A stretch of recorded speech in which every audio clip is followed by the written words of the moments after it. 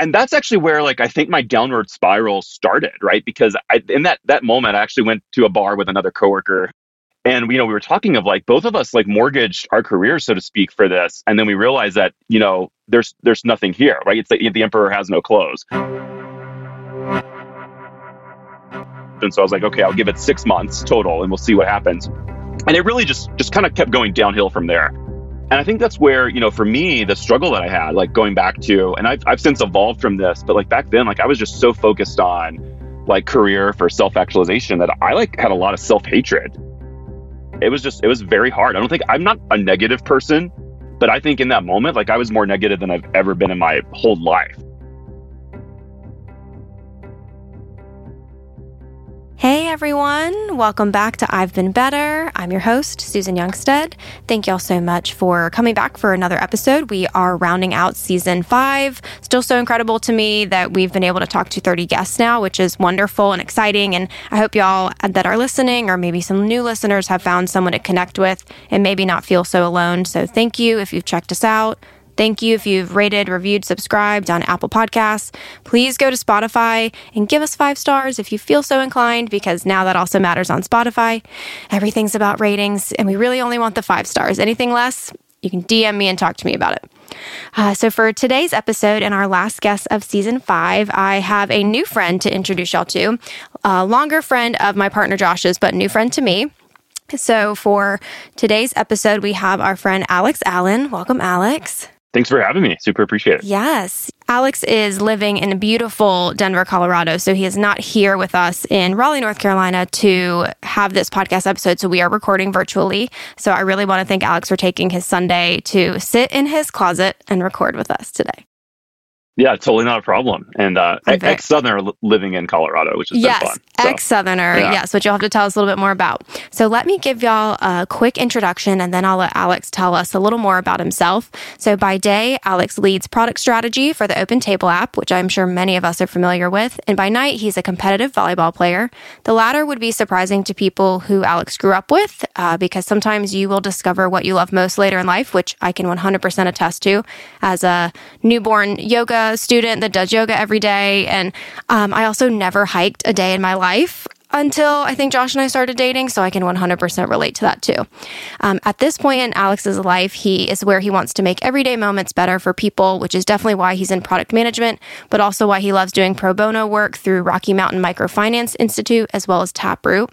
Alex would say his most interesting fun fact since COVID started is that he actually waged a Twitter war in a successful Change.org petition against DPAC, which is located in Durham, North Carolina, to help people get their refunds after the venue was shut down from the pandemic, which I think is fascinating because I don't know if Josh told you this, Alex specifically talking to you, that we were the last Les Mis show before they got canceled. So we went to the Thursday night show. That's so crazy. Okay, yeah. So we'll have to talk more about that. And, Alex made a little note for his bio to be like, and to think I thought Twitter was mostly useless, right? Like, it's clearly served something so amazing. But we'll get more into that in a second. And when Alex is not trolling businesses on Twitter, he can be found playing volleyball or hiking the beautiful state of Colorado. Welcome, Alex. Thank you. Yes, thank you. You'll have to tell us a little bit more about the experience with the Change.org petition, because we went to Les Mis March, 13th or something, was a Thursday. Yeah, it was something and like we that. were the last show before they canceled it. Yeah, I mean, that's actually like kind of related to what we had thought about maybe even discussing. But the way it kind of got started is, back in February when there was this thing called COVID and it was allegedly over in China, we weren't sure like how big it was going to be. I got like wildly sick in Durham, North Carolina, actually, and ended up getting pneumonia, even though the antibody tests were like too, inaccurate back then. But, we're pretty certain that, I actually had COVID.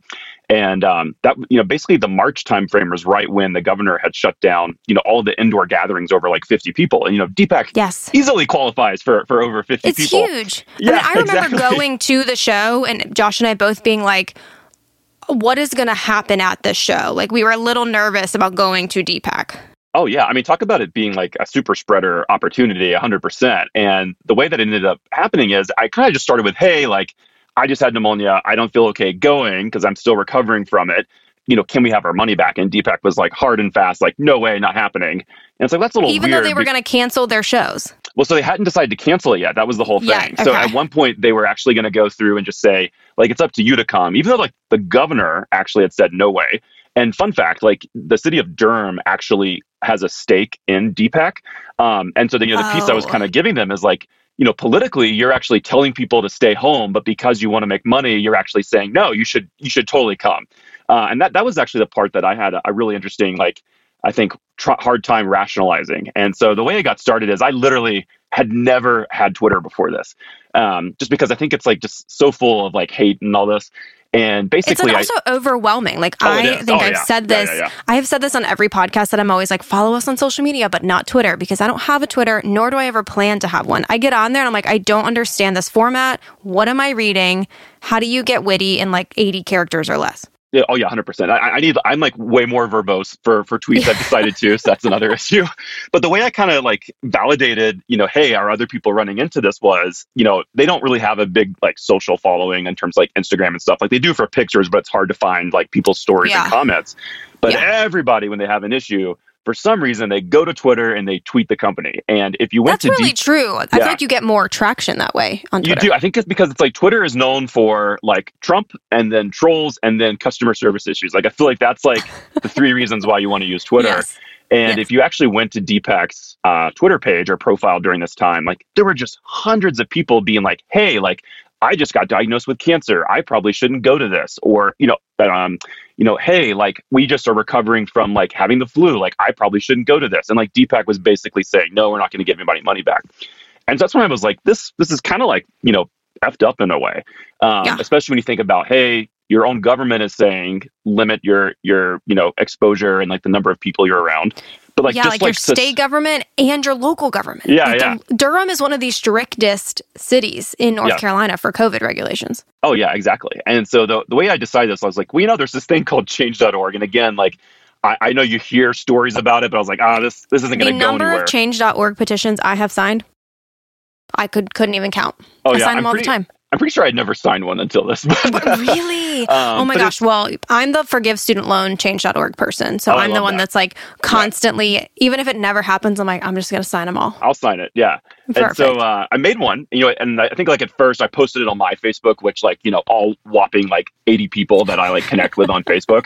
And like, the 50 on Instagram, because social's just like not my thing. And of course that was going nowhere. And so I decided like, what's a way to make this go viral? And I was like, well, I can just troll the heck out of Deepak.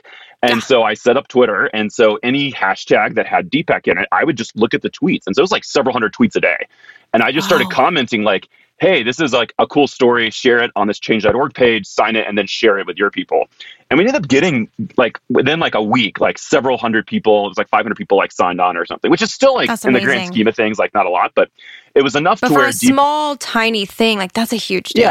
Yeah. And so it was enough to where Deepak contacted me actually. I don't even know how they got my phone number, but they did. So they contacted me, and it was it was the general manager of Deepak, and it was like dealing with the mafia because he offered to give me my money back and said, "Hey, like, we're so sorry about your story. We'll totally refund it for you, but you need to take down your change.org petition."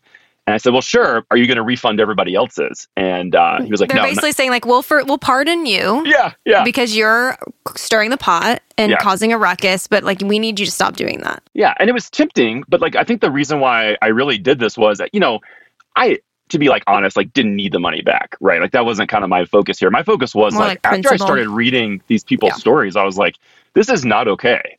You should cancel these and you should give people their refunds. Like that's the right thing to do from like a community standpoint because of COVID and just, all these other reasons. And so that's when I was like, I'm going to send this to WRAL. So I packaged it up, submitted something to like 5 on Your Side. And within like 24 hours. I love them, right? They're like so intense, 5 on Your Side. They are. Like the TV shows, like dun dun dun. Like that. Oh yeah, it was like that. We actually went to Deepak and then so they contacted me. They wanted to meet. Went to Deepak. Deepak wouldn't answer the doors to like talk to them or anything. It was very interesting. Like they were totally hiding from this controversy. That's so crazy. And so we filmed our thing, and I shared with them some of the stories that people were talking about or whatever. And basically, Debrielle was like, "Hey, we'll air this story at 5 p.m. tonight, like just before the last Les Mis showing." And Deepak's like, "No, so we're not." Was that like cancel on a Sunday or something? It was like a Sunday or Monday or something like Yeah. that. Because there was like a 6:30 showing or 7, whatever times it was. Yeah. And DPEC didn't. And so they aired the story, and 5 minutes later, they canceled all the remaining ones and then refunded everybody. And Holy so crap. so it's just cool because, 3,500 people got their money back, not just a credit, but got their money back.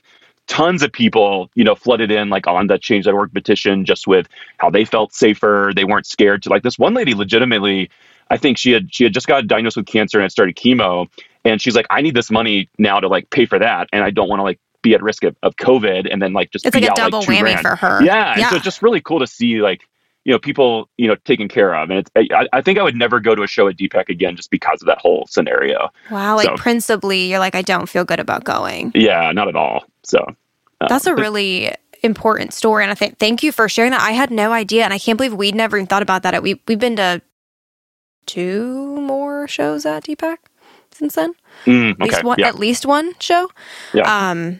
But I like had no idea that even happened because we had gotten to go. So like I didn't even think about it after that. And I'm sure Josh you had talked to him clearly and he just didn't think to tell me. But that's so interesting. Well, and then too, what was I about to say with...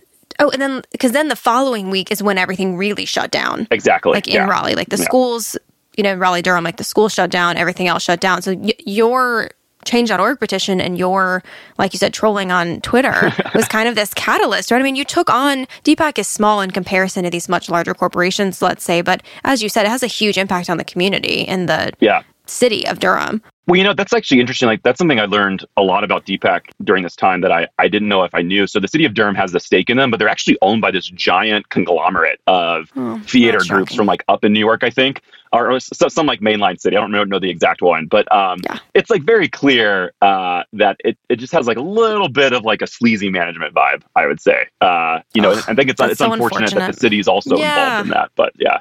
It is. It is. I mean, again, capitalism, right? I think I've talked about that on the last like 3 episodes of just how money is making the world go round. And it's a really unfortunate reality that we live in. 100%.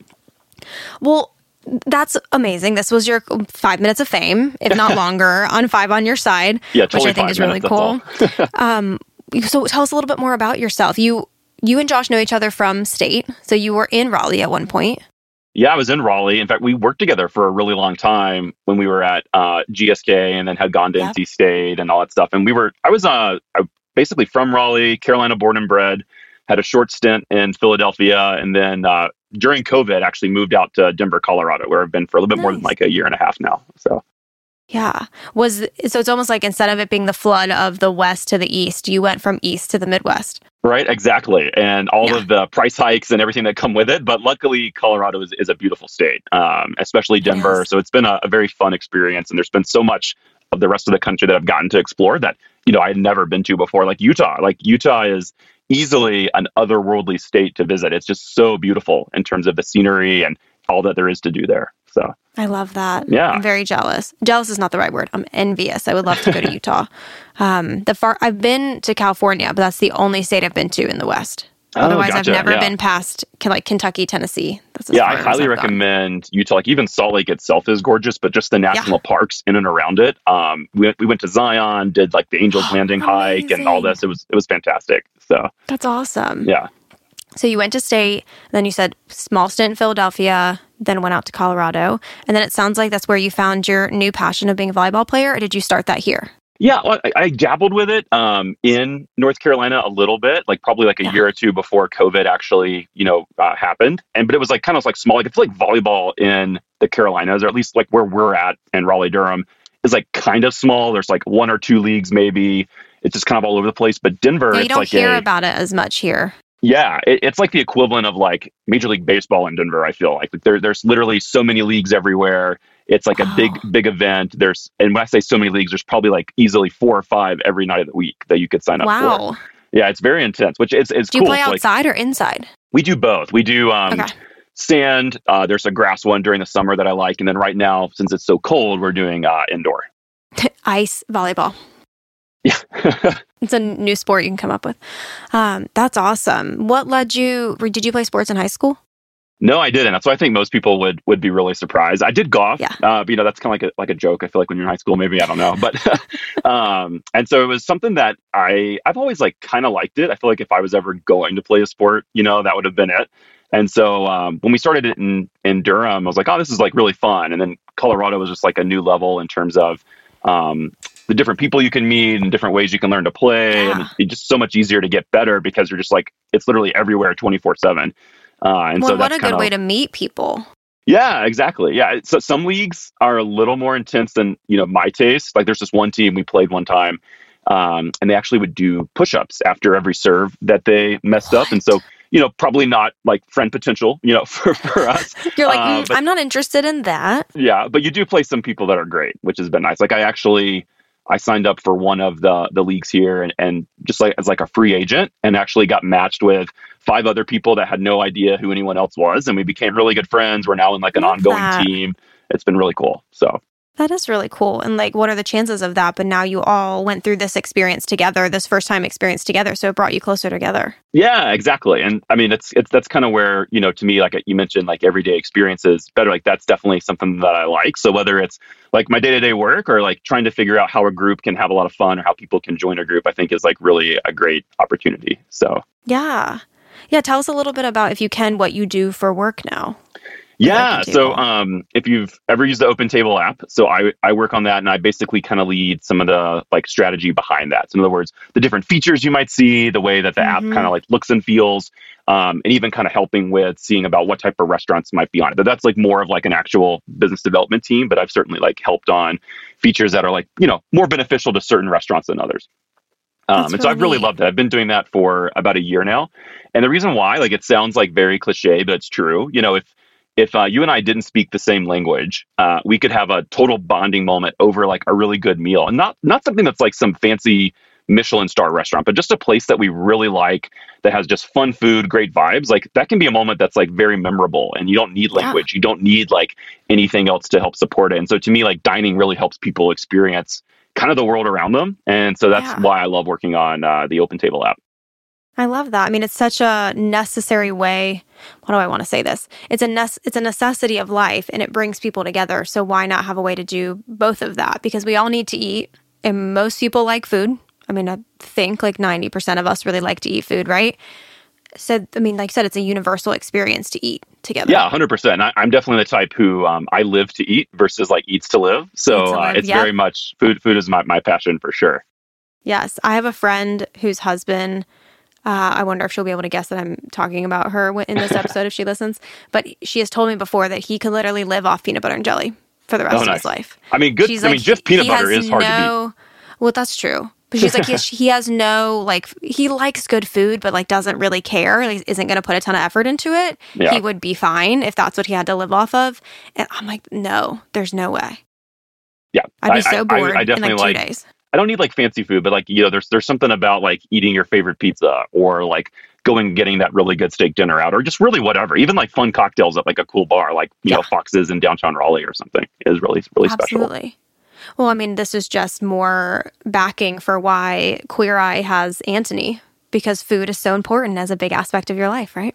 Yeah, I do. I love Queer Eye. Anthony is he's my least favorite Queer Eye guy, but I do love them all. Yeah, he's a little pretentious. I feel like I don't know, maybe not. I could see it. But, I hear everyone's opinions about who's their favorite. That's not the first time I've heard that Anthony's the least favorite. Yeah, he launched this T-shirt line for some company, and I was like, "Oh, I'll buy that T-shirt." And then I went on; it was like $200, and I was like, "I will not buy that T-shirt." So, why? What is it made out of? Well, and it had this little phrase. He said it was like what describes his personality, and the phrase was "I'm aloof" or something. And I was like, "Yeah, this all makes sense now." So this makes sense now, right? Yeah. Did you watch the new season yet of Queer Eye? I haven't. No, my the show that's been dominating my time is Ted Lasso, and so we had to literally only watch one episode at a time to make it drag out as long as possible. Oh, it's so great. Yeah, it's so all the feels every episode. And so we discovered it late in life, so we literally just started it a couple weeks ago at the very beginning. So yeah. Drag it out, because I don't think we'll get another season till the summer.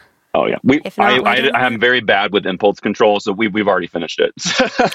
Never mind then. Well, we'll talk about it then. Well, with Queer Eye, there's an episode in the middle of this season where they go to an animal sanctuary, and even though you dislike Anthony from his TV personality, you may, I don't know if you're moved by visible emotional disclosure of people on TV, but I very much am. And so I was sobbing the entire episode. I'll have to check it out for sure. Yeah. It was very good. But again, I cry in every Queer Eye episode, so this is not like a new thing, but that one really got me. They are very good. So no shame in that. They're so good. They're so good. Well, that's awesome about Open Table. I actually haven't used Open Table in a little while. Maybe I need to check it out again.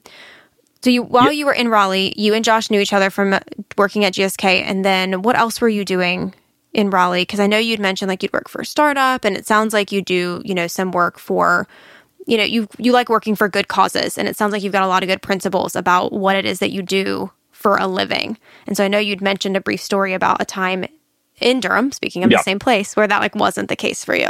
Yeah, no, it's interesting. The more I've kind of reflected on it, and it certainly isn't true for everybody, but I'm definitely someone who gets a lot of self-satisfaction out of the type of work I do, the job that I have. And again, like, that's obviously not like how everybody is. But I think in general, like if you just like zoom out at like 30,000 feet and think about society, that's like kind of the expectation, right? Like one of the first questions you ask when you meet someone you've never seen or met before is, what do you do for work? What do you do for a living? Correct. As if like the other like 99% of who that person is, like isn't clearly the first thing that comes to your mind, which it totally should be that way instead. Right. Even like you think about like dating apps like Bumble, Tinder, others, the thing they feature prominently is where you went to school and where do you work? Because that's again, your whole identity now.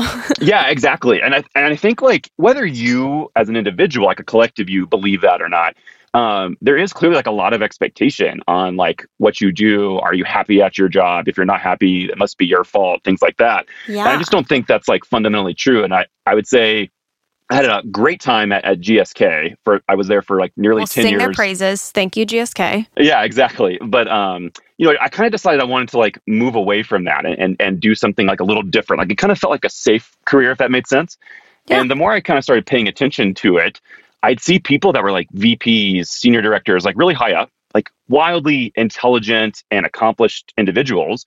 But one thing in pharma that happens a lot is there's always like pretty big like layoffs and restructures. And I'd see for these... people who don't, remind me again, for people who don't know what GSK is. Oh, sure. Do a brief synopsis of what GSK is. So GSK, so it's one of the larger pharma companies. Nobody hate me for that. I promise it's not as bad as it sounds all the time. But basically, GSK is the maker of like Aquafresh, Tums, Nicoderm, Nicorette, as well as like really big asthma products that a lot of people use, like Advair, and like the list can keep going on. So it really helps like a lot of therapy areas for people. And that was actually what drew it to me. Was I had like some health issues from on my side of the family. Like I lost my dad to cancer, lost my mom to mental illness. And so for me, like being in pharma was actually a way to like help other people like not have to experience those things. But we don't have to go through that. But that's kind of like the history of GSK. Yeah. That's awesome. Yeah, thank you. We can all envision, hopefully, the little logo. A little G, little S, little K. It looks like a guitar pick, like an orange guitar pick. Yeah. Yes.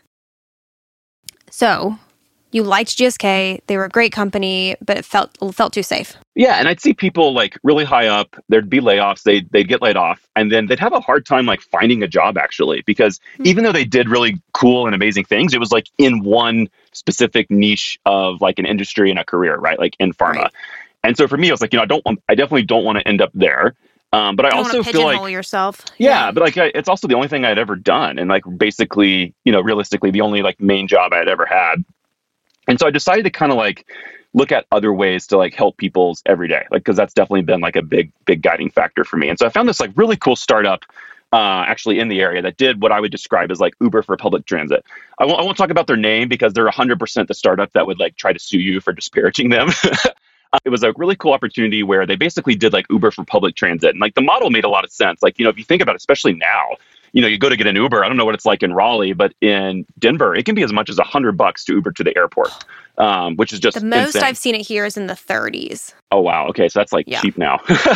Well, but also I have to remember too, like we live 10 miles from the airport. Okay. 12 miles from the airport, so it's not that far. I can imagine for people that come from like Burlington or sure, that'd be crazy.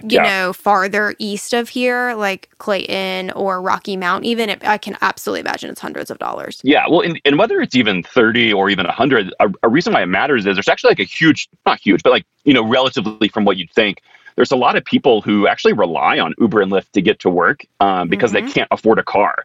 Or like the bus will only take them, really with like So 2 far. miles of where they need to go, especially like in Raleigh where, for like a southern city, sure, we have a great public transportation system. So it's nothing against Raleigh. But, when you think about it, it's not as like robust as it needs to be. Right. Oh, no, Alex, we'll be honest. It's pretty trash. Like our public transit system is pretty garbage, right? In comparison to what we could have looking at other like northern, Midwestern places. I'm from Chicago. So like that whole subway train system isn't impeccable. It's got its own issues, right? And its own problems, but Raleigh is nothing compared to that. Right. And the reason why it matters is like the more robust it is, the greater people's like socioeconomic mobility, right? And that was something that drew me to this company because cities could basically offer their own competitor to like Uber and Lyft. It could be subsidized through all different means. And so instead of like $30 to go, 10 miles, it could be like $3 or like whatever, right? Wow. And so it was really cool. And so I was all in on it and decided, that's kind of what I wanted to do. They were interested in me. They kind of wanted someone to help them think beyond like the startup realm. And so I was like, hey, I'm going to make this big career bet.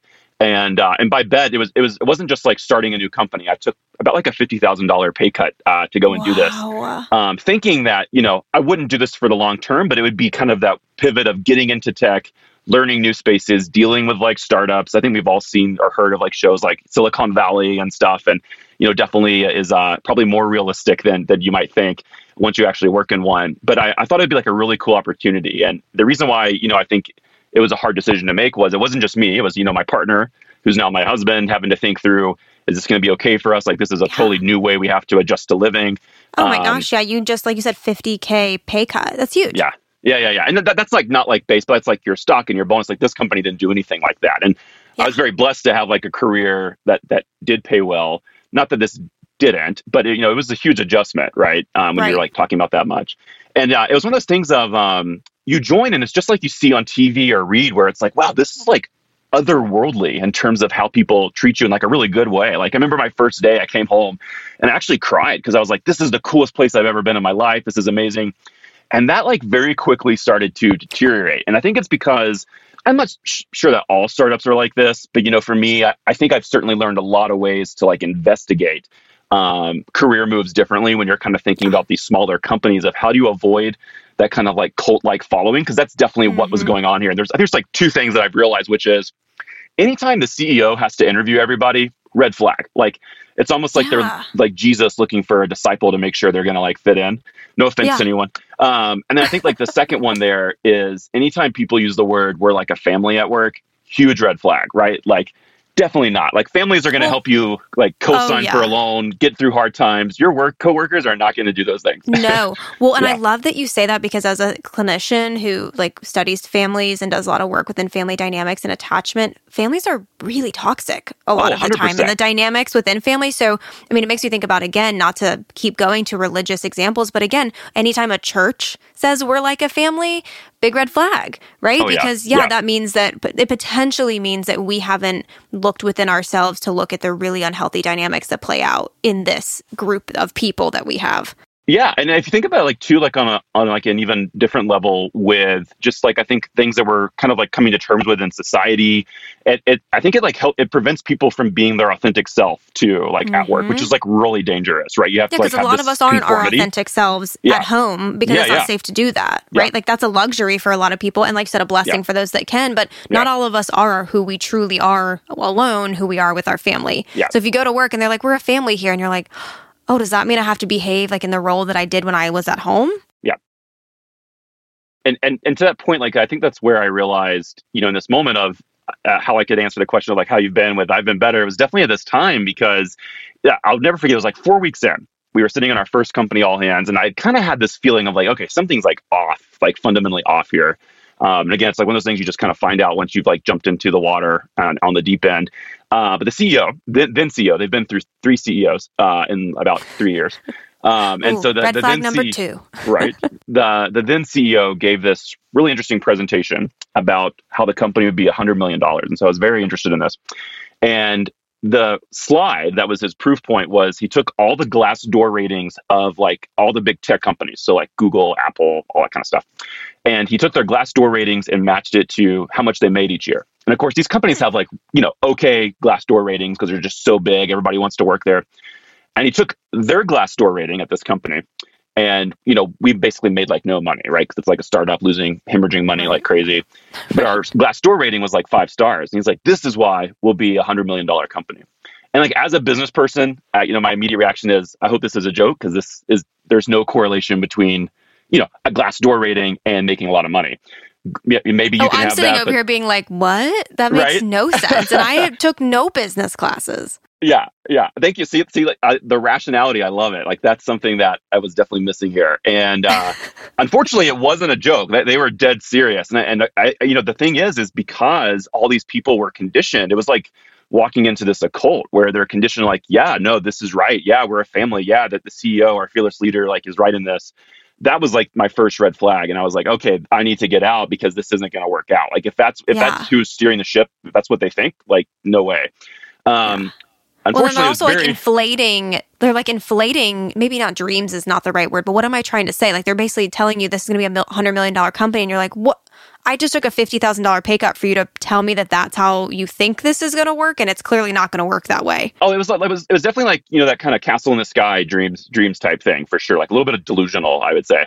And that's actually where, like, I think my downward spiral started, right? Because in that moment, I actually went to a bar with another coworker who was definitely like, this is nuts. She and I just started around the same time. And, we were talking of like, both of us like mortgaged our careers, so to speak, for this. And then we realized that, there's nothing here, right? It's like the emperor has no clothes. And I couldn't like necessarily leave. I didn't want like 1 month on my resume and then having jumped ship. And so I was like, okay, I'll give it 6 months total and we'll see what happens. And it really just kind of kept going downhill from there. And I think that's where, for me, the struggle that I had, like going back to, and I've since evolved from this, but like back then, like I was just so focused on like career for self-actualization that I like had a lot of self-hatred in terms of like, hey, I'm like really dumb for thinking this or like this was going to work out, or like not digging deeper, or like saying, hey, like I wanted to pivot careers when I'm like 30, maybe I shouldn't have done that. And it was very hard. I'm not a negative person. But I think in that moment, like I was more negative than I've ever been in my whole life. Well, they talk about like toxic, right? Like you said you'd never felt this way about yourself, or if you had never been so prominent and dominant and loud. And then you go work this job and you're like, and now I hate myself. Yeah. And the thing is like, I think it was, I'm also the type of, I kind of like always care about stuff. And so like, I'm not the kind who can just go to work and get a paycheck. Nothing wrong if people are like that, but just for me, like I've got to do stuff that I know matters. And what does Josh say? Josh calls it glorious purpose. Yeah. There you go. I like that phrase. Glorious and so purpose. For me, I'd show up and it's like I wanted to keep making it better and helping. But the more you tried, the more people didn't like it, because questions led to like, things that couldn't be answered, or like holes. And that just got more and more pushback.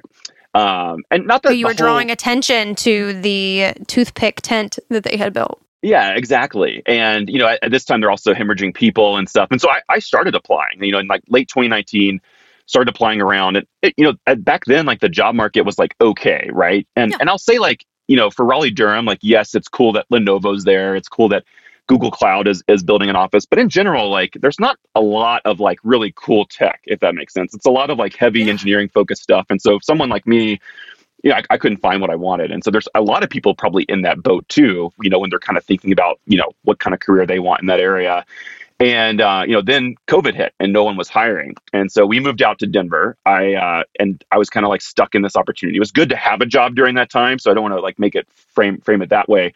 But at the same time, I think one of the things I definitely would advise people, if your job is like hyper toxic, I think there's a legitimate question to be asking, like, is it worth a paycheck if you can somehow figure out how else to get by? And because in this sense, I mean, it almost probably ruined my relationship, right? Like the one person I've met who I, definitively knew I wanted to marry, there was a time where we were debating, like, should we be together? Because I was just so miserable from like working here. I had never wanted to do therapy, but I actually started therapy because of it and did that for a little bit just to try to like, I think, have someone to talk to who could like understand. And, when we had moved out here, I'm not exaggerating. I think I applied to about 103 things. And like, I spent a lot, like, it wasn't just like blind resume somewhere, but like most of the time I kind of spent like a couple hours, like getting everything ready to go and all this. And that just only fuels, when you think about it, like your self-doubt of like, not only did I like ruin kind of like my financial position and like career trajectory. But now like I can't even get out of it. And so that kind of like it's like this car that you paid way too much for and you're underwater on. And Absolutely. And so about 103, 104 applications. Of those, I kid you not, I think I got 2 callbacks and I got 1 job offer from.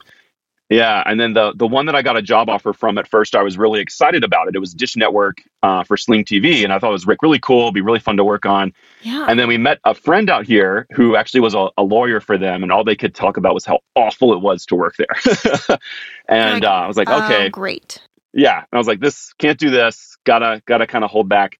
And so kind of like started the process over again, really. And so that was definitely like a very trying time. But I'll kind of stop there because I've said a lot and we can unpack it if we need to. No, yeah. I wanted to ask too, because you had said, while you were at this startup, you were going to give it 6 months and you're like, and then I got to get out. Yeah. What was that timeline like? Did you give it 6 months? And then as a couple, did you two decide that, okay, in order to salvage ourselves and our relationship, we have to get out? What led to y'all's move to Colorado? Yeah. So when we moved to Colorado, I was still working there. And so I joined them in 2019. I gave it 6 months and then I heavily started looking. But I was there for almost 2 years. So I did not make the 6 months. And so, And that was definitely like the hard part. We moved to Colorado for my husband's job, actually. And I just basically worked remote, which was nice because then you could kind of like get away from the day-to-day office. But, you still had to deal with, I think, a lot of issues, even remotely. And then it actually is even harder because it's harder to collaborate and like get some stuff done when you're remote. Yeah, it gave you some distance, literal and metaphorically speaking. You had this distance between you and the toxicity of the job, but then it made other aspects harder. So again, it wasn't better. It was just some distance. Yeah, exactly. And because like all the same crazy shit just happened, but just in a different medium is how I describe. Like I remember in the office, we had this one person. Now it's on Zoom. Yeah, exactly. And which is in some ways can be worse. But when we were in the office, I'll never forget it. One of the managers was just so cruel to their employee one time that they broke down and like started crying in front of everybody. And I think there's like this moment when you cry at work, which is a very normal human thing. It unfortunately just comes with a lot of like stigma of like, oh, you can't handle your job, you can't handle this. And that's where, again, like I've kind of realized maybe there's like 2 things career-wise, which is your happiness is not worth a paycheck, like at all. And that's like a very easy, privileged thing to say. But I think the piece I would say is you don't quit, but like there's nothing wrong with starting to like look around and like see what else is out there. The worst you're going to lose is a couple hours of your time and you might stand to gain like a lot. But if you don't look, you're not going to get it. Right. So that's kind of like my first thing. And the next one is kind of like know your truths and be able to like stand up for yourself or like have allies who will. Because in this sense, it didn't happen. But then like the same stuff would happen over Zoom where, people would have like these like breakdowns because of just how hard and toxic the environment was. I'll never forget when George Floyd happened, people had asked the CEO like, hey, we work in a lot of communities where, people who are using our product are George Floyd, so to speak. And, we wanted to like as an employee group wanted a statement from our company of like how we're going to stand behind this. We'll think about this. The CEO wouldn't do it. And so his response was, if we do that, we should talk about the NRA, like the National Rifle Association. What? And I think our point was, one of these things is not like the other, man. Like, one is human rights and dignity. The other one is like an optional choice that probably shouldn't be one to begin with. So just very, very different worldviews. And trying to navigate that over COVID was like very complicated because no one was together. And I think that's where like I think the ship really started going down because there was a lot of employee dissent, coming out of that, which was great.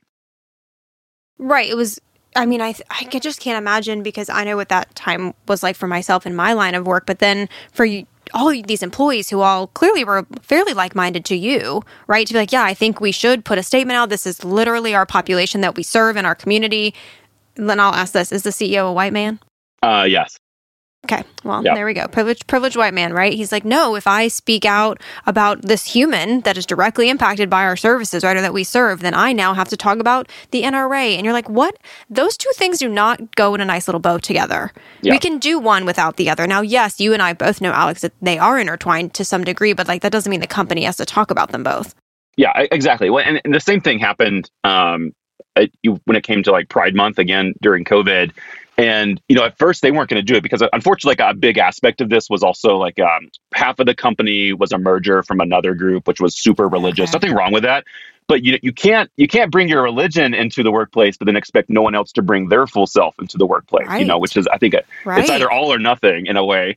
And That's a great point. And so that was kind of like a difficult thing to deal with, which was, hey, unfortunately, if you're part of like the LGBTQ plus community, like you got to like keep that under wraps. And so that was just where, again, that kind of like toxic family idea, the idea that like everybody literally has thinking to be, that in my brain. I'm like, this sounds. Who out there is screaming right now, being like, "That sounds like my family. Keep it under wraps." Yeah, and that's not okay. And so the notion that some people, regardless of what the reason are, but some people having to spend a decent portion of literally their everyday, whether at home, whether at work, whatever, kind of concealing stuff, like 100% no. And I think that's where, again, it's kind of, not every job's gonna be perfect by any means. Everything's gonna have like some type of issue, but it's like, what are those ones you're not gonna compromise on?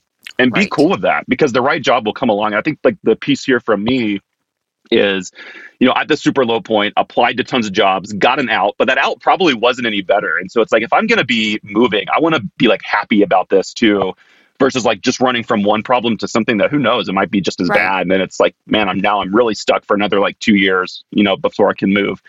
I think that's a big one, is like kind of know how to like flesh those things out. And so for me, it's like 100% like employee to employee culture and dynamics. Like if that's like not good, I'm not into it. And yeah. Yeah. What should we be looking for? Yeah. Like you were saying, those pieces of advice of, hey, if you're looking for a new job because your job sucks, or for more professional terms here, just does not have the culture and the environment that you want that's supportive and makes you feel good, what can people do to maybe figure that out? Because a lot of companies do hide those aspects in those interviews, right? Like they say, oh, we're a family, or they say these phrases that sound so glamorous on the front or on a piece of paper. And then you go to work and you're like, this is absolutely not what I signed up for. Yeah. Well, I have one question that I have since devised that I think really helps with this. But before I answer, the thing I'd say is, it's always healthy and good to ask for, opinions and advice when it comes to career moves and just thinking about your career in general. But since it is so keenly, like we talked about at the beginning, like tied to your identity, I'm fully in the camp that only you kind of know what's best at the end of the day. Yeah. And so you'll get like 20 different opinions from like 20 different people. Like, for example, I was talking to a friend recently. They're like a director at their current company. They got an offer, like a recruiter reached out for a senior manager position. So like a slight step down at a different one. And he was just flabbergasted that how dare this recruiter ask him for a demotion? I'm like, well, that depends on what's important to you. Is title important to you, or is like working at like a bigger place that you're going to have like more challenges?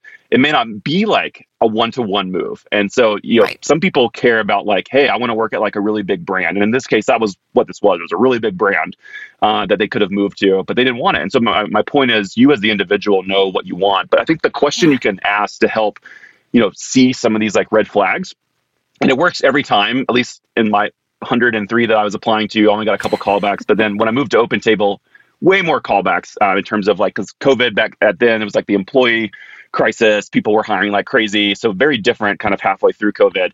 And that is what gets in the way of getting things done here. And employees are very honest with what gets in the way. And things you kind of can watch out for is getting groups to like buy in, or like having too long of an approval process. And you can just kind of pick up on like bureaucracy, dysfunction, things like that. And I ask that question to everybody. All those like hidden meanings within the answers. Yeah. If they're saying, it's too long to get things approved, you're like, okay, clearly like top-down chain, it's going to take a long time for me to get any decisions moved through. Am I able to deal with that? Yeah. And then, and exactly. And you can kind of reflect on yourself, like, do you care about those things? And again, none of those things are like bad on their own. I think it's like kind of what the Jenga block stack of them is what is important, and kind of like what your truths are of like, hey, I'm willing to deal with bureaucracy, but I'm not willing to deal with like wild dysfunction, or whatever. Yep. But you have to read like in between the lines. It's like when I lived in Philly, a lot of places don't have AC. And I quickly realized when I was apartment hunting, the way you could tell was whenever the Craigslist had, natural sun-filled house, like you just knew no AC, right? That means no AC. Right, exactly. And so it's the same thing here. You kind of have to learn to like read between the lines on it. But it's a great question. So I always ask what gets in the way of getting things done.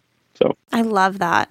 I think everyone should take that with them. And then two, maybe it's not a verbiage word for word question, but thinking about like for people whose priority is time off, asking things like, not just how many days do we get off, right? What's the vacation policy, but what is it like to take vacation?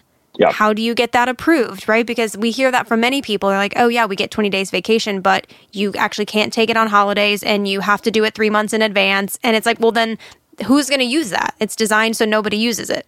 Yeah. And then like, I think respecting time off is a big one, which is, you can take it, but you better have Slack and email and all that stuff ready to go. Right. Oh my God. I'm an anti-Slack. Oh yeah. All 100%. the way. Yeah. Yep. I think it's great in some ways, but in some ways it's like the most evil technology invented, I would say, next to Facebook. I have a friend. I know. Well, I have a friend who works for a company who I'm pretty sure they told her she could never turn off notifications on it.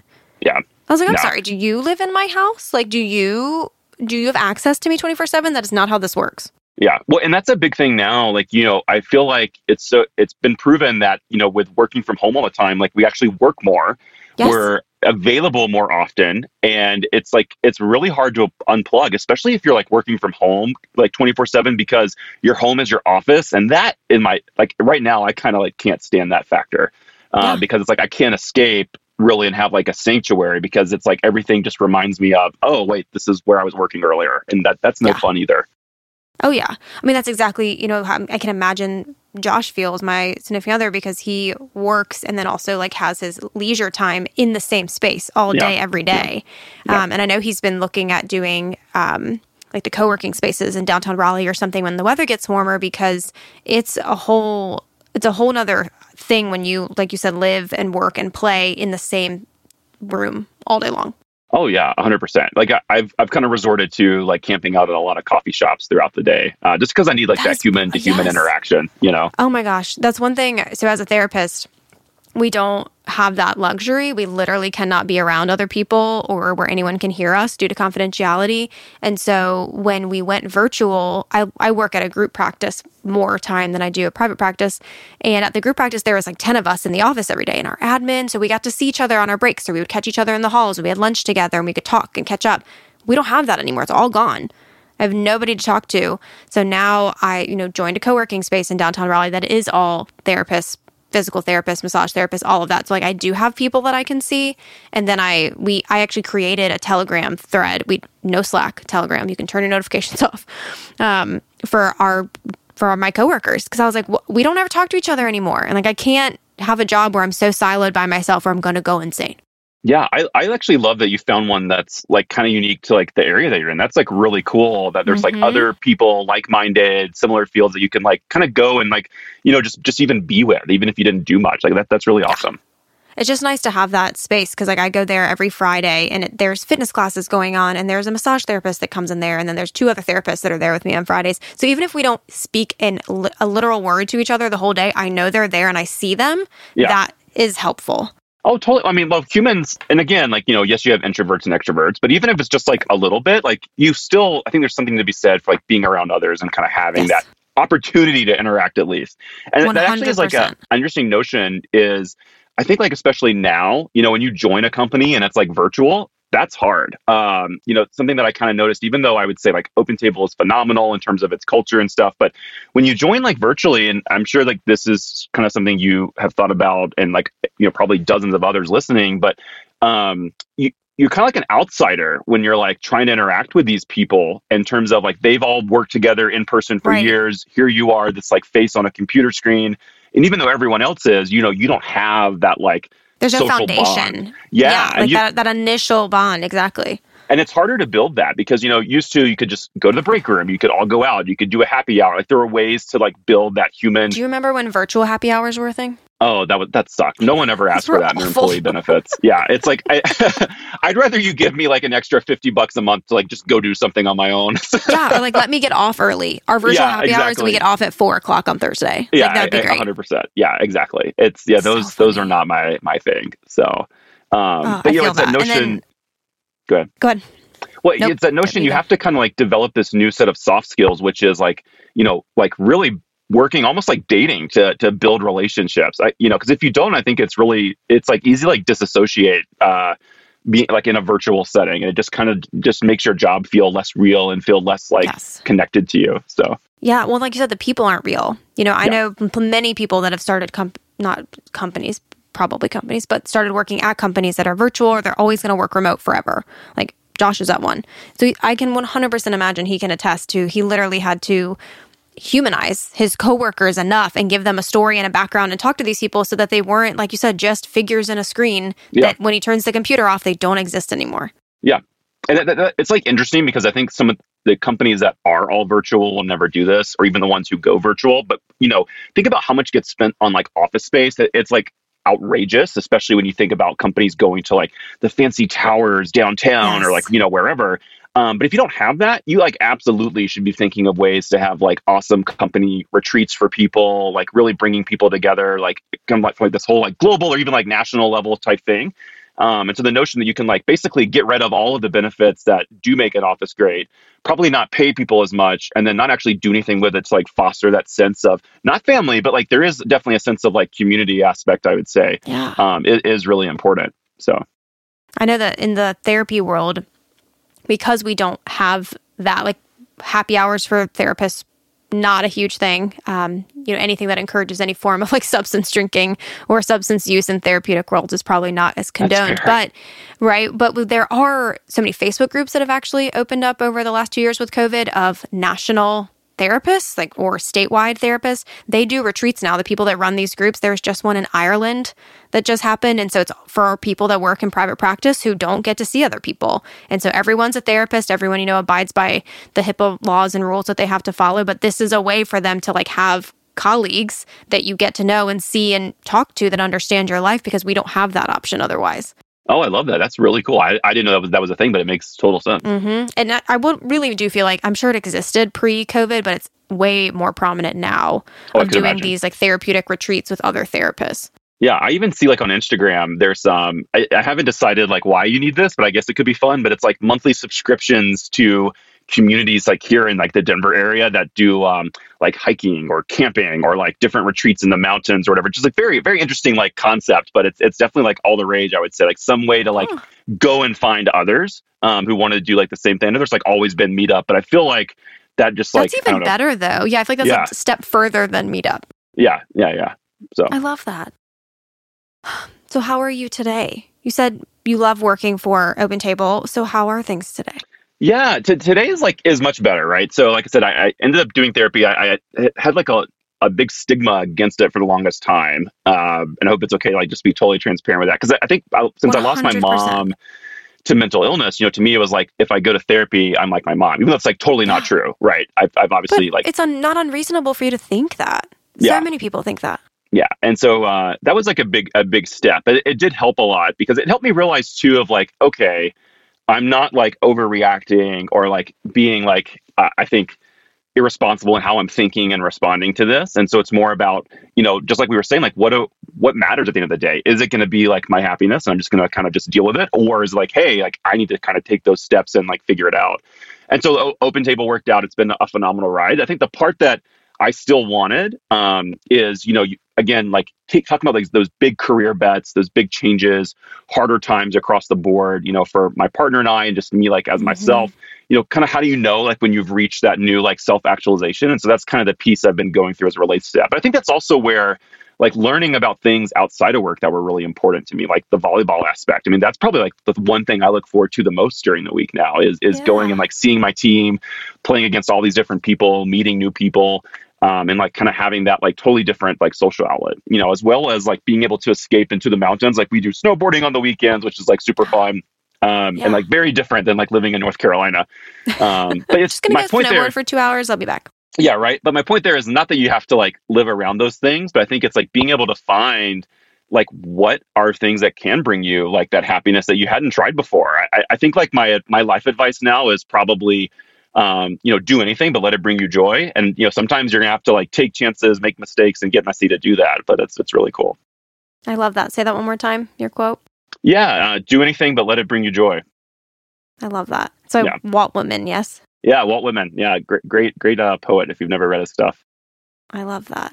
I think that's such a good piece of advice, especially with how I think people have been feeling lately. I don't know if, like you said, you're not huge on social media, but there's been quite a few memes or images going around that are trying to capture the feeling that's been going around for January. So if you're familiar that everyone's just been really down and burnt out. I mean, we're in the third year of a pandemic that we thought would be over in 6 weeks, and everyone's exhausted. And so that piece about you can do anything just as long as it brings you joy.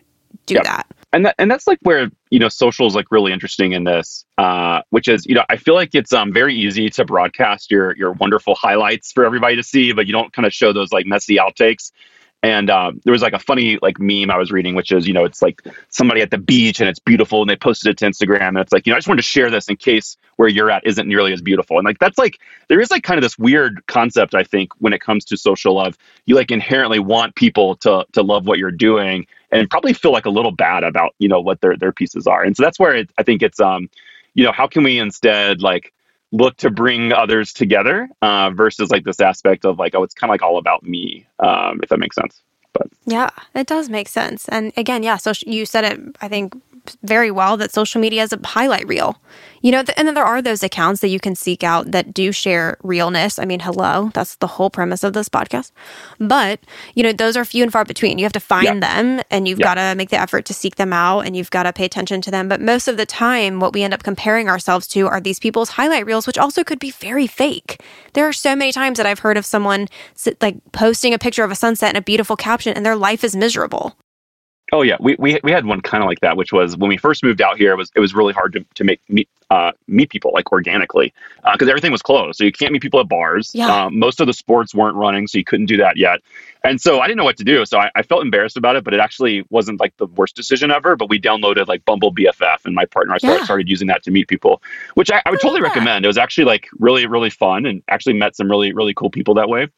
But my favorite though was I matched with this person whose partner was a social media influencer. When I say that, like an actual social media influencer, like a legit one. They got paid to do this. They got paid to do stuff. And I had never even known. I've known tons of friends who think they're influencers, which is always kind of cute and funny. But this person legitimately got sponsor deals. And the second time we hung out with them, they were like, "Oh, let's do a taco night. We'll like bring over everything. It'll be great." They didn't mention that it would be a sponsored taco night. And I think we probably spent the first 45 minutes taking all of these ridiculous photos that, yes, looked really cool, but like they weren't real. And so like, it was like the margarita cheers took like 20 outtakes to get like the right boomerang for it. Of course, oh my God. And by the end of it, you're like, I'm going to throw this friggin' margarita at your face. Oh yeah, 100%. By then, like the ice was melted, the tacos were cold. And I was like, this experience is not good.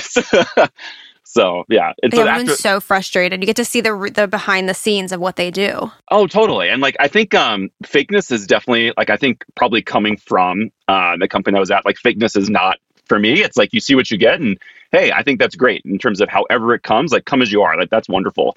But the notion to like dress it up, no way. And so, long story short, that Bumble BFF match didn't work out. But no, we're not fun. BFFs with them. Yeah. That's so funny.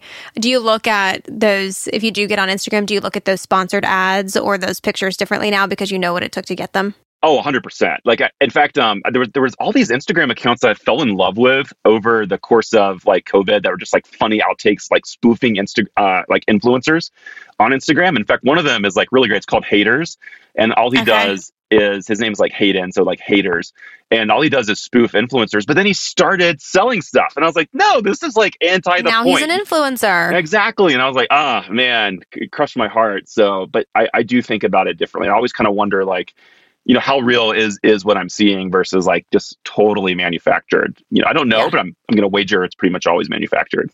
Yeah. How many outtakes did you have to get there? Yeah, exactly. And cold tacos. Right. And filters. I had my hair done on Thursday, and I was like, I'm going to get pink hair because I'm turning 30 and it's February. And so I show my hairdresser a picture, and hairdressers hate that, right? Because what did they tell you? The picture is fake. They're like, we have no idea if that's real. That's probably a filter. I have no idea what they put in their hair unless you go to someone's account who literally lays out like, I did this to this person's hair and used this, this, and this. So they're like, we can get you close to that, but we have no idea like what that actually is. We don't trust it anymore. I never thought about that. That makes sense. Yeah, that's true. Yeah. Well, that's like the whole deepfake thing with, people's faces and voices. There's a really good one from last year where this company made like a robot AI that could mimic the Queen of England. and they put out like a fake speech to like prove like, hey, you should like second guess things. It's actually really good. I would totally recommend it. I think it's, if you just type in like Queen of England deepfake video, it's pretty fascinating. Yeah. What a rabbit hole. No one's going to believe anything ever. I mean, I guess that's how it should be on the internet, but yeah. Oh my God, too funny. Alex, you already gave us your piece of advice, lots of good advice and job advice. So I'm very grateful for that. You said things are great in Colorado. Things are great at work. I'm so glad to hear that. But I love that you shared about a time when work wasn't so great, because especially I think in this day and age when work maybe isn't that it's hard to come by, but you know, people need jobs. Money's really important right now. We've had COVID for the last couple of years. I don't think people talk about toxic work environments. Maybe they talk about them more than we used to, but we still don't talk about them enough and how damaging they can be to your own self-worth and self-value. Yeah, I think it's a big deal because I think there's like this almost expectation that you just have to like grin and bear it at work.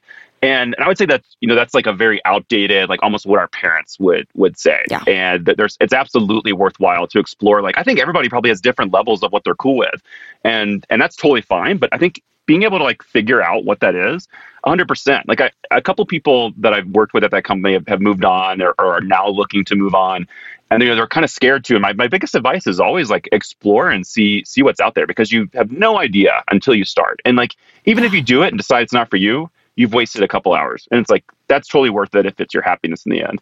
And I'll say like, you know, it's not that everything is like, you know, ponies and rainbows. But yeah, I think it's my point is sticking it out and like fighting is a big one. You know, like I think for me, there were so many times where I wanted to like retreat and go back to GSK, which I probably could have done. But I was like, no, I like set out to do this for a reason. I still believe the reason's like a good one. I just maybe didn't make the right choice in the beginning. And I think that's like totally fine, because if we could all make the right choices the first time around, you know, I think life would just be like too easy and very different. We'd have lottery tickets that we'd win and all that kind of stuff. But I think like being able to like, you know, care about yourself enough to where you can stick through it that's the big one. I think that is my biggest lesson in that. I love that. I want to end with that. Care about yourself enough to see it through and stick through it and to keep trying, right? Yeah, one more 100%. day. Keep going. Yeah, because as you said, you'll never know. And if we knew everything the first time we did it, God, what a different world we would live in. Oh, 100%. Yeah. 100%. But that's part of what makes the world beautiful in a way, is all the mistakes. So Yes. And what do we know? Some people say that failure will always feel better than regret. I like that. Very true. Right? You'll never know. It only, you can only do as good as you knew how to do at the time. We could just sit here and just be a book of words of advice. Right. There you go. Little spin-off podcast. Anyway, yes, there we go. Alex, thank you very much for taking time on this Sunday and for talking with me and for sharing a piece of your life. And it's so good to hear that things are going so well now. And whatever journey that you take next, job-wise, I really hope that it's even better than the one you're at OpenTable. Yeah, no, thanks. I appreciate that. It was super great to connect and share. And I hope, people are benefited. And I love the work that you're doing with the podcast. Thank you. So as I always say, please make sure you take care of yourself today and beyond today. Thank you, Alex. Thanks. Bye. Thank you for listening to I've Been Better. I'm your host, Susan Youngstead. Please be sure to leave a review and subscribe wherever you consume podcasts, and follow us on social media at I'veBeenBetter.pod.